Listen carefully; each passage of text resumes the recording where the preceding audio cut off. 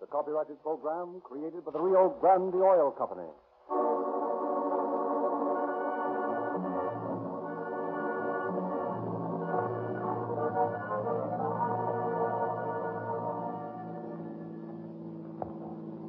Police calling all cars, attention all cars, broadcast 8.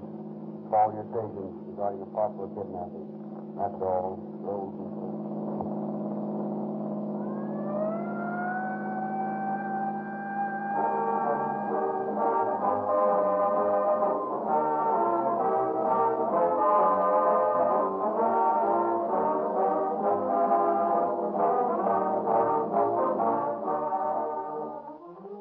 It is 5:30 in the evening, the rush hour in the big city, the peak hour for accidents.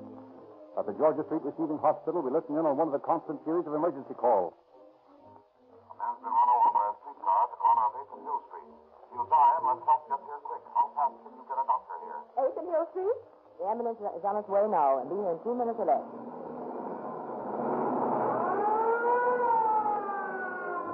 So it happens hundreds of times a day in the many cities and counties where Rio Grande cracked gasoline powers the ambulances and emergency cars. As the call for help is coming over the phone, the ambulance driver is signaled and steps on his starter. The engine roars instantly into full power. No choking, no delay. With clutch out, the driver awaits the address. And even as the location is given him over the loudspeaker, he is rounding the corner with Rio Grande cracked gasoline pouring power into the rear wheels. More power, more speed, more acceleration than ordinary gasoline can give. That's the reason more police cars, fire engines, ambulances, motorcycles, and all other emergency equipment are powered by Rio Grande cracked than any other gasoline everywhere it is sold. Because it is manufactured in America's newest, finest cracking plant by the most advanced process and most costly equipment known to the petroleum industry. Rio Grande cracked has the advantage over all other gasoline. It costs more to make Rio Grande cracked, but it costs you no more. And if you will use it in your car, you too will enjoy police car performance.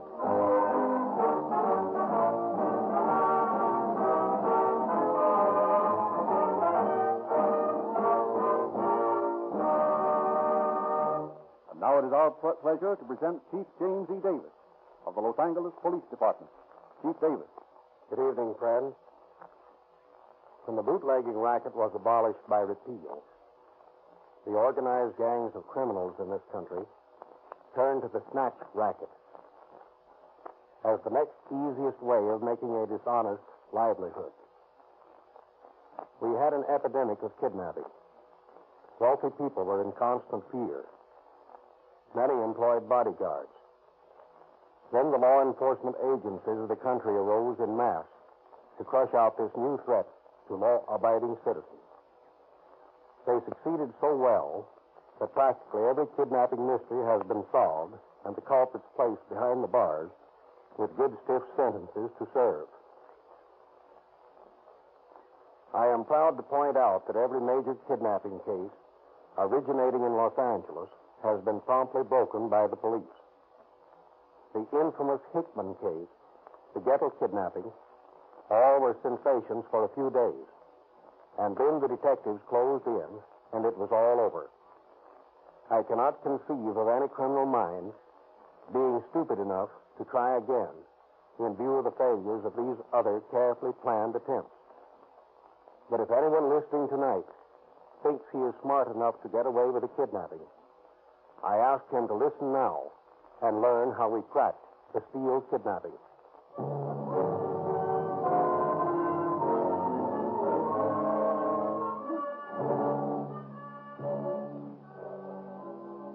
Tonight's dramatization is based on the famous Steele kidnapping case. The kidnapping of Mrs. Mary Steele outraged the citizenry of Los Angeles as no crime had since the infamous Hickman case. On a Sunday evening several years ago, Walter Fisher Steele, dean of the music school at the University of Southern California, as was his custom, left for the church where he played the organ. Shortly after his departure, Mrs. Steele, all alone in the house, was summoned to the telephone.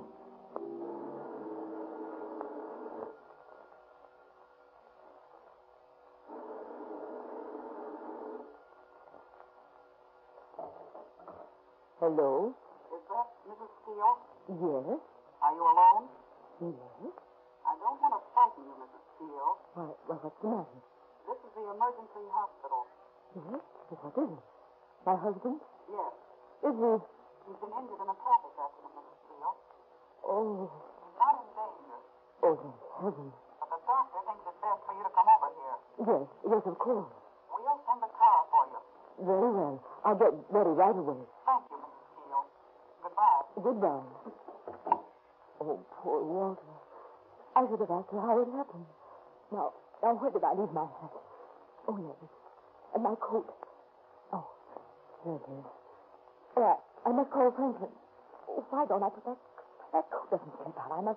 I must mend that lining. Now, let's see. What is Franklin's number? Oh, yes, I remember. Oh, dear, poor Walter. Oh.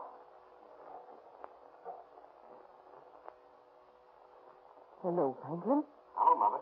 Franklin, something terrible's happened. What's the matter, Mother? Oh, Franklin, your father's been hurt. Hurt? How?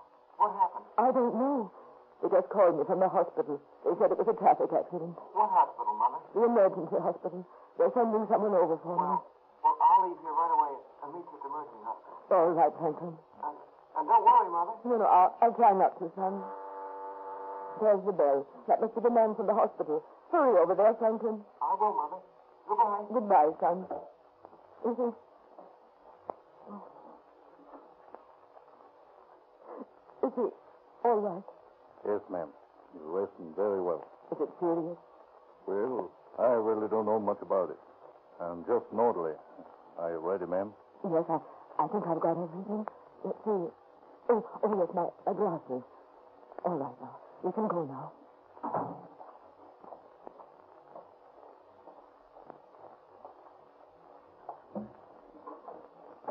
This is the nurse, Miss Wells, ma'am. Maybe she knows more about it. How do you do, Mrs. Steele? Tell me, is he badly hurt? We don't think so, Mrs. Steele, but we wanted you to be with him. Where did the accident happen? We don't know. He was unconscious when they brought him in. Unconscious? Yes, but there are no serious fractures. Oh, that's a relief. Look here. Where are you taking me? This isn't the way to the hospital. It's the way we're going. Let me out of here. You're not taking me to the hospital? Help! Help! Shut up. Now listen, Mrs. Steele. You're going for a ride with us. And if you know what's good for you, you won't make any noise or cause any trouble.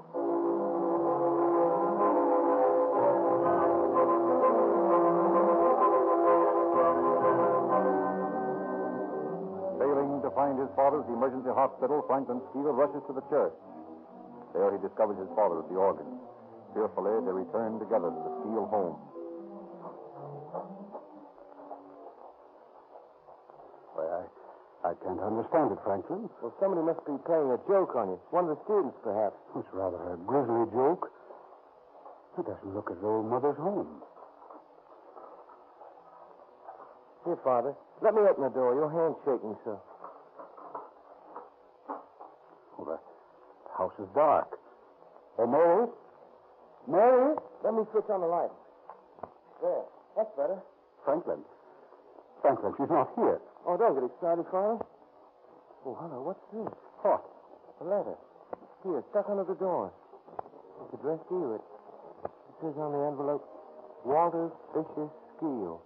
If ever there was a time to be careful, it is now. Oh, here. Let me have it.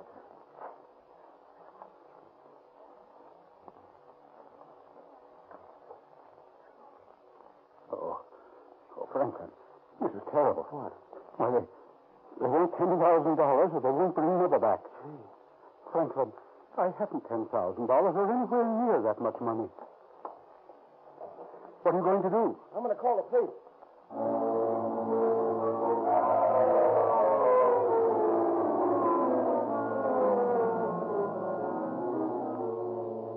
A short while later, Mr. Steele and his son are explaining the circumstances of Mrs. Steele's disappearance to Detective Lieutenant Paul D. Pittman and E.D. Kopitek and Chief of Detectives Joe Taylor. That's all we know about it. Well, let me see that letter, please, Mr. Steele. Thank you. Read it along, Pittman. It says each move of yours will be watched closely. If you make one false move, it'll be just too bad for yourself and wife. You know, others have tried to be slick and let the officers know, but they've always paid off in flowers afterwards. $10,000 in cash or the wife pays the bill. This money must be of the denominations of $5, $10, $20 bills. None of these bills to be new. Place this money in paper sack and put inside a pasteboard box. Be sure this money is in the box for delivery. No dummy packages go. It will hold her until we know that you have followed these instructions.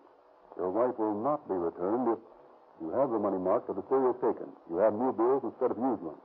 You have any other denominations of bills instead of $5, $10, or $20.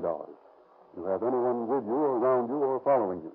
You talk of this to anyone. You notify the police or anyone else. Oh, do you think I did wrong and the wrong thing in coming to you? Absolutely not, Mr. Steele. That's what we're here for. Oh, I hope they don't do her any harm. Well, we had to come to the police, Father.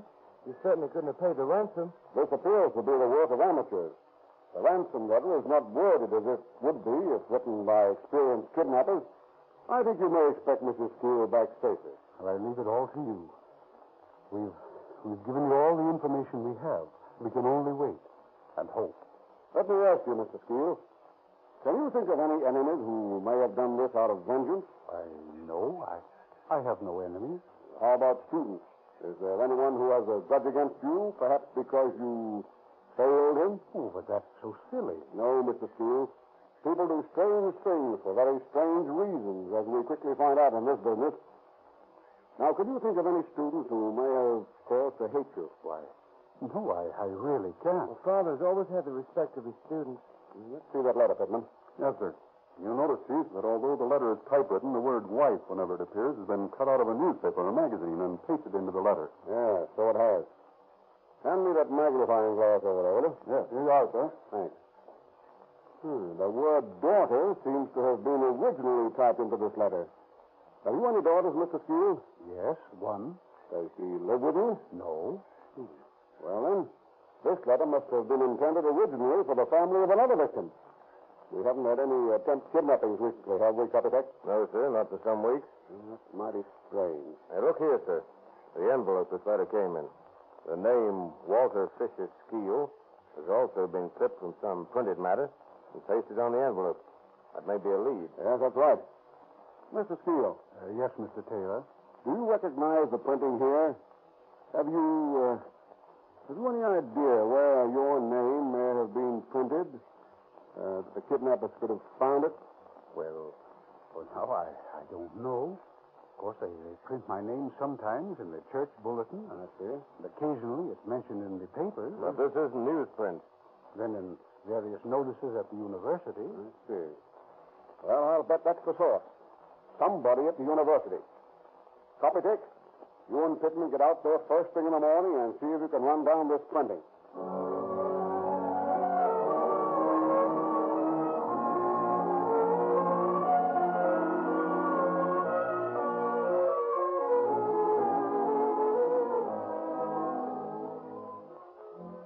At the university, Detectives Copytech and Pittman are given the utmost cooperation by the sympathetic colleagues of Mr. Steele.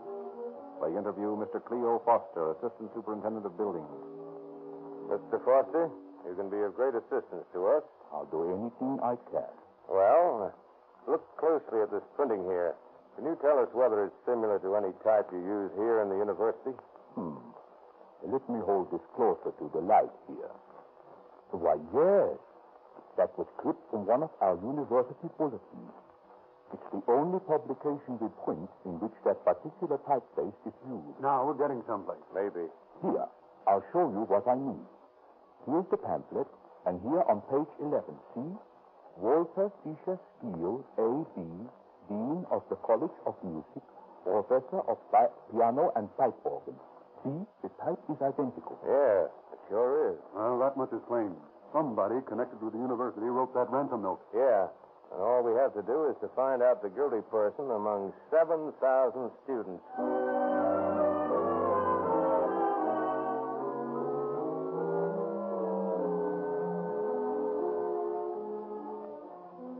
Scores of Mrs. Steele's relatives and friends are questioned by investigating officers.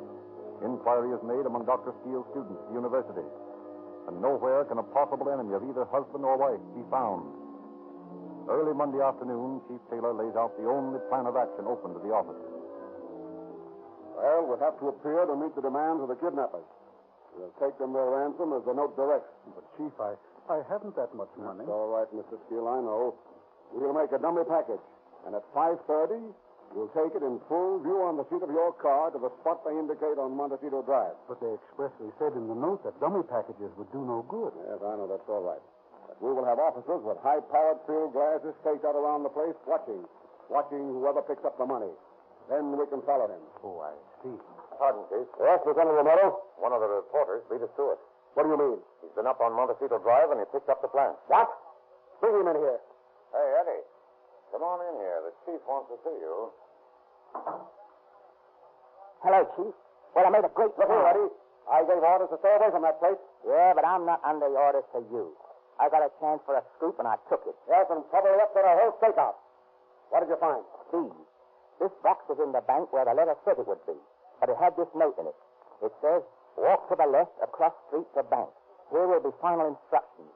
We like tricks, but prefer to keep them out of business. Then across the street, I found this note attached to this cord. This note says, tie package salary to this end of string and go on. There's about 250 yards of string. Well, you sure are a great help, Eddie. You donkhead, you. You probably scared them away now and spoiled our whole plan. Romero? Yes, sir? Take these things back up there in Montecito. Yes, sir. And you go with him, Eddie, and show him exactly how you found them. Okay, Chief.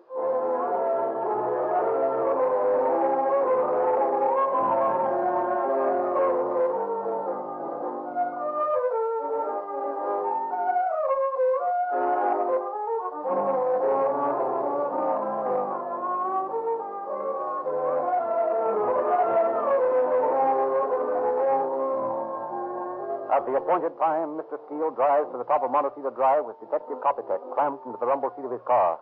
He deposits the dummy ransom bundle and drives on. Early that evening, Kopitek reports to his chief. Well, Kopitek, what luck? None. Mr. Steele delivered the package. There wasn't anyone around. The men stayed on the stakeout until it was too dark to see through their binoculars, and they pulled the stake. Didn't see a thing, eh? Looks like we're up a blind alley until the kidnappers make the next move. Yes, it does look that way. We've done all we possibly can. And look at these papers. Howling for action from the police. As though we haven't been doing anything else but acting for the last 24 hours. Well, I know. Haven't been to bed yet. Well, most of the other boys.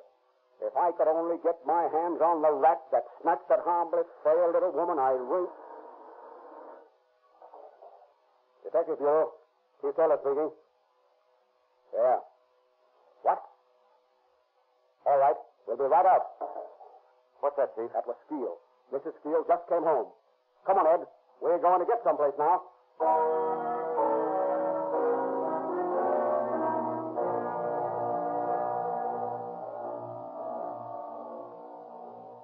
Exhausted and upset as she is, Mrs. Steele pluckily recites the story of her experiences at the hands of the kidnappers to an interested audience of detectives.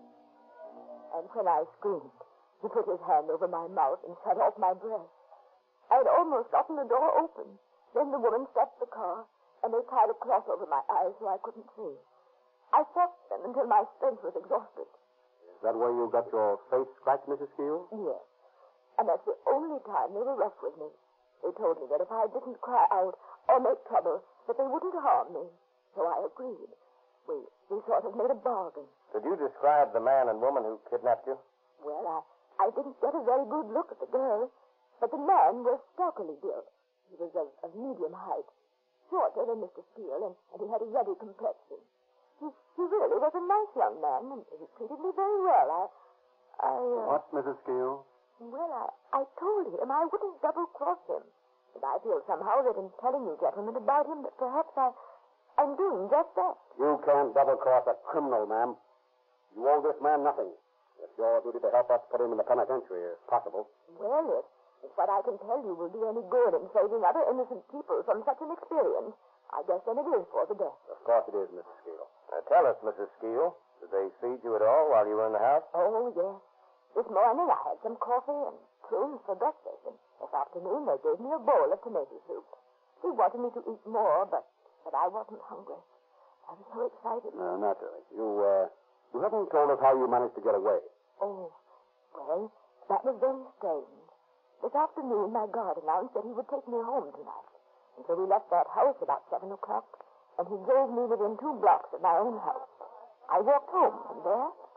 Oh, yes, and then he told me that he needed money badly, and that I should try to raise $5,000 for him. He said he'd call in a few days and say that it was Mr. Smith, so I'd know who was calling. That's a strange way of raising money. They must be amateurs, Chief. That's my opinion. Now, Mrs. Steele. Please, if you don't mind, I'm very tired. Perhaps tomorrow I can remember some more details. Yes, of course, Mrs. Steele. Please forgive us for keeping you so long tonight after all you've been through.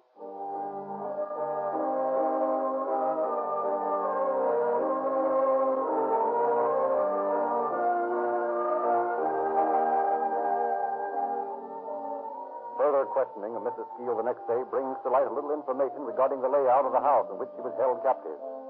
Although blindfolded, she remembers the position of the bed and other furniture in the room where she was detained. She recalls hearing children playing outside, the chiming of a clock, the purr of passing traffic, a distant train. But such clues are all too meager. Telephone messages regarding persons whose actions might be suspicious flood the Detective Bureau, and Chief Taylor's staff is kept busy running them down. Then, late in the day, an important piece of information comes to them. Very well, ma'am. We'll have a man right out there. Yes. Thank you for calling. Beg pardon, Chief, but there's a young lady outside who's got a story I think you'd better hear. What's it about? Kidnapping. Come to the room. Yes, sir. Will you step this way, please? Miss Smith, this is Chief Taylor. How do you do, sir? How do you do, Miss Smith? Won't you please be seated? Oh, thank you. Now, what can we do for you? Well, I guess I should have reported it before this, but a man and a woman tried to kidnap me. When was it? Now, let me see. It was on January 27th. I see. You mind telling us just how it happened? Well, on the evening of the 27th, a man telephoned and said he was Mr. Johnson, one of my father's parishioners. Father's a minister, you know. I see. And this man said that one of Father's church pastors was planning a surprise party for Daddy. He wanted me to accompany him and his wife to the home of one of the church members and help plan the party. Yes? Well, I said I'd be glad to, and a while later he called for me. His wife was in the car. He introduced himself and his wife, and then just as I was getting into the car, well, it sounds kind of funny to say it now, but I noticed that his mustache was false and that it was slipping. So I pulled away from him and I ran back onto the porch, and the car drove away just as fast. Well, what does this man look like? Well, I really didn't get a very good look at him except to notice the mustache because... Sounds like the same couple, Romero. And that would explain the ransom note which originally read, daughter. That's right. If this gang is that set on kidnapping, it won't be long before we have another mystery on our hands. We've just got to get them, that's all. Detective Bureau. Chief Taylor speaking. Yes? What's that number? Wait a minute. Where do I write that down? All right. We'll look into that. Thank you. It was a mail carrier. He suggested a house at this number on Montecito Drive might bear watching. Here's the number on it, Renato. You better hop out there and take a look at it. Yes, sir. Now, Miss Smith, if you kindly answer a few more questions regarding this attempted kidnapping, why...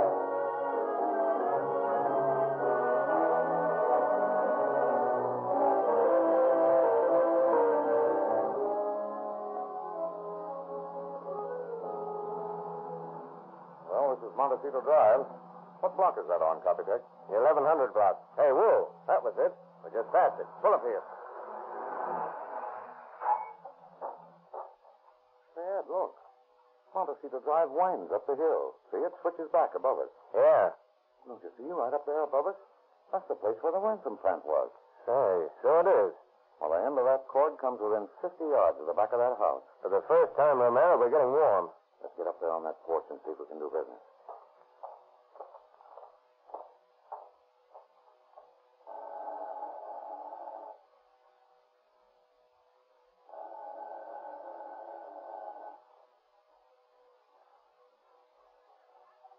Keep ringing. I can see somebody moving around inside.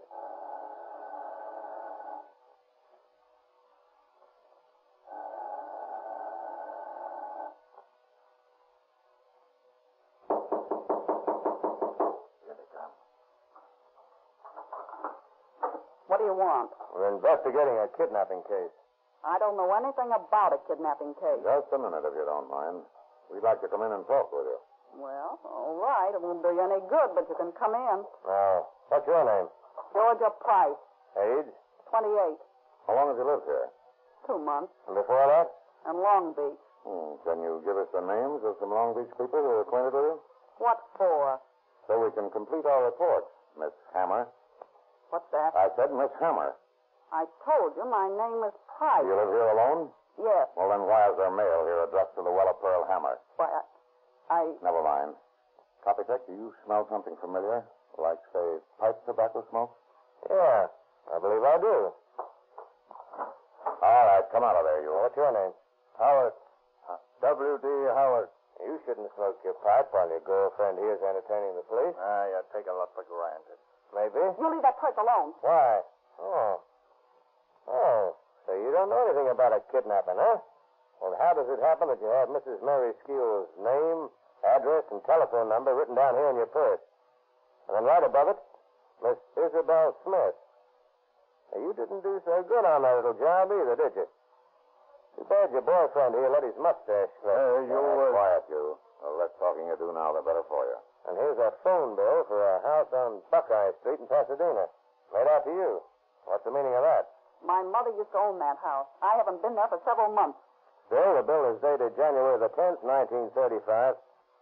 Come on, get on your hats and coats. You're going to the police station.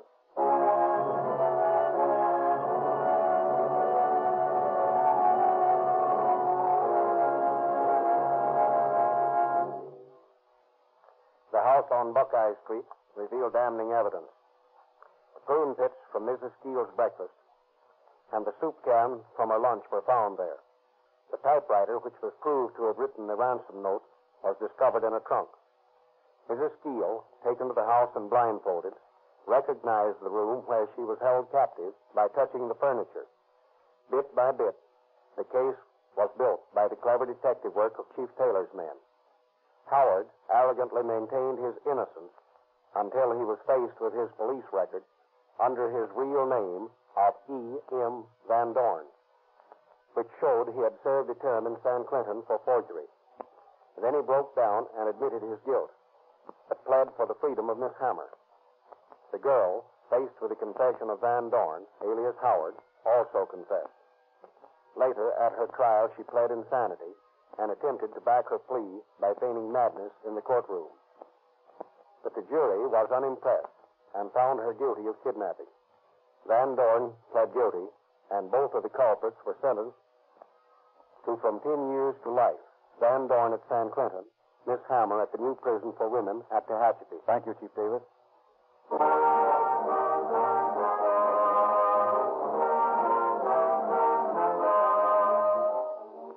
Hundreds of letters are received every day by the Rio Grande Oil Company from boys and girls who want to join Rio Grande's Junior Police Department. To these young people, Rio Grande has distributed several hundred thousand police badges, Sam Brown uniform belts and pistols, handcuffs, detective microscopes, and fingerprint outfits. 15 free gifts in all. Get the latest copy of the Calling All Cars News. It's free wherever Rio Grande cracked gasoline is sold, and read all about the Rio Grande Junior Police Department. And while you're in the Rio Grande station, check your oil.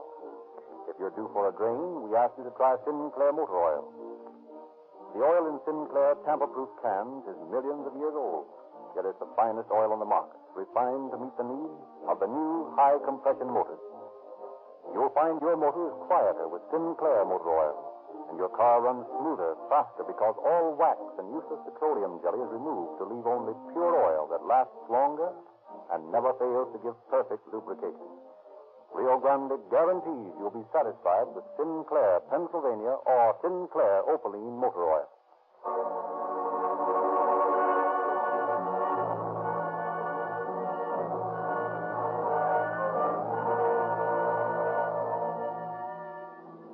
Police calling all cars, attention all cars, cancellation broadcast news regarding the kidnapping. Dexter's case now in custody. That's all. Those first.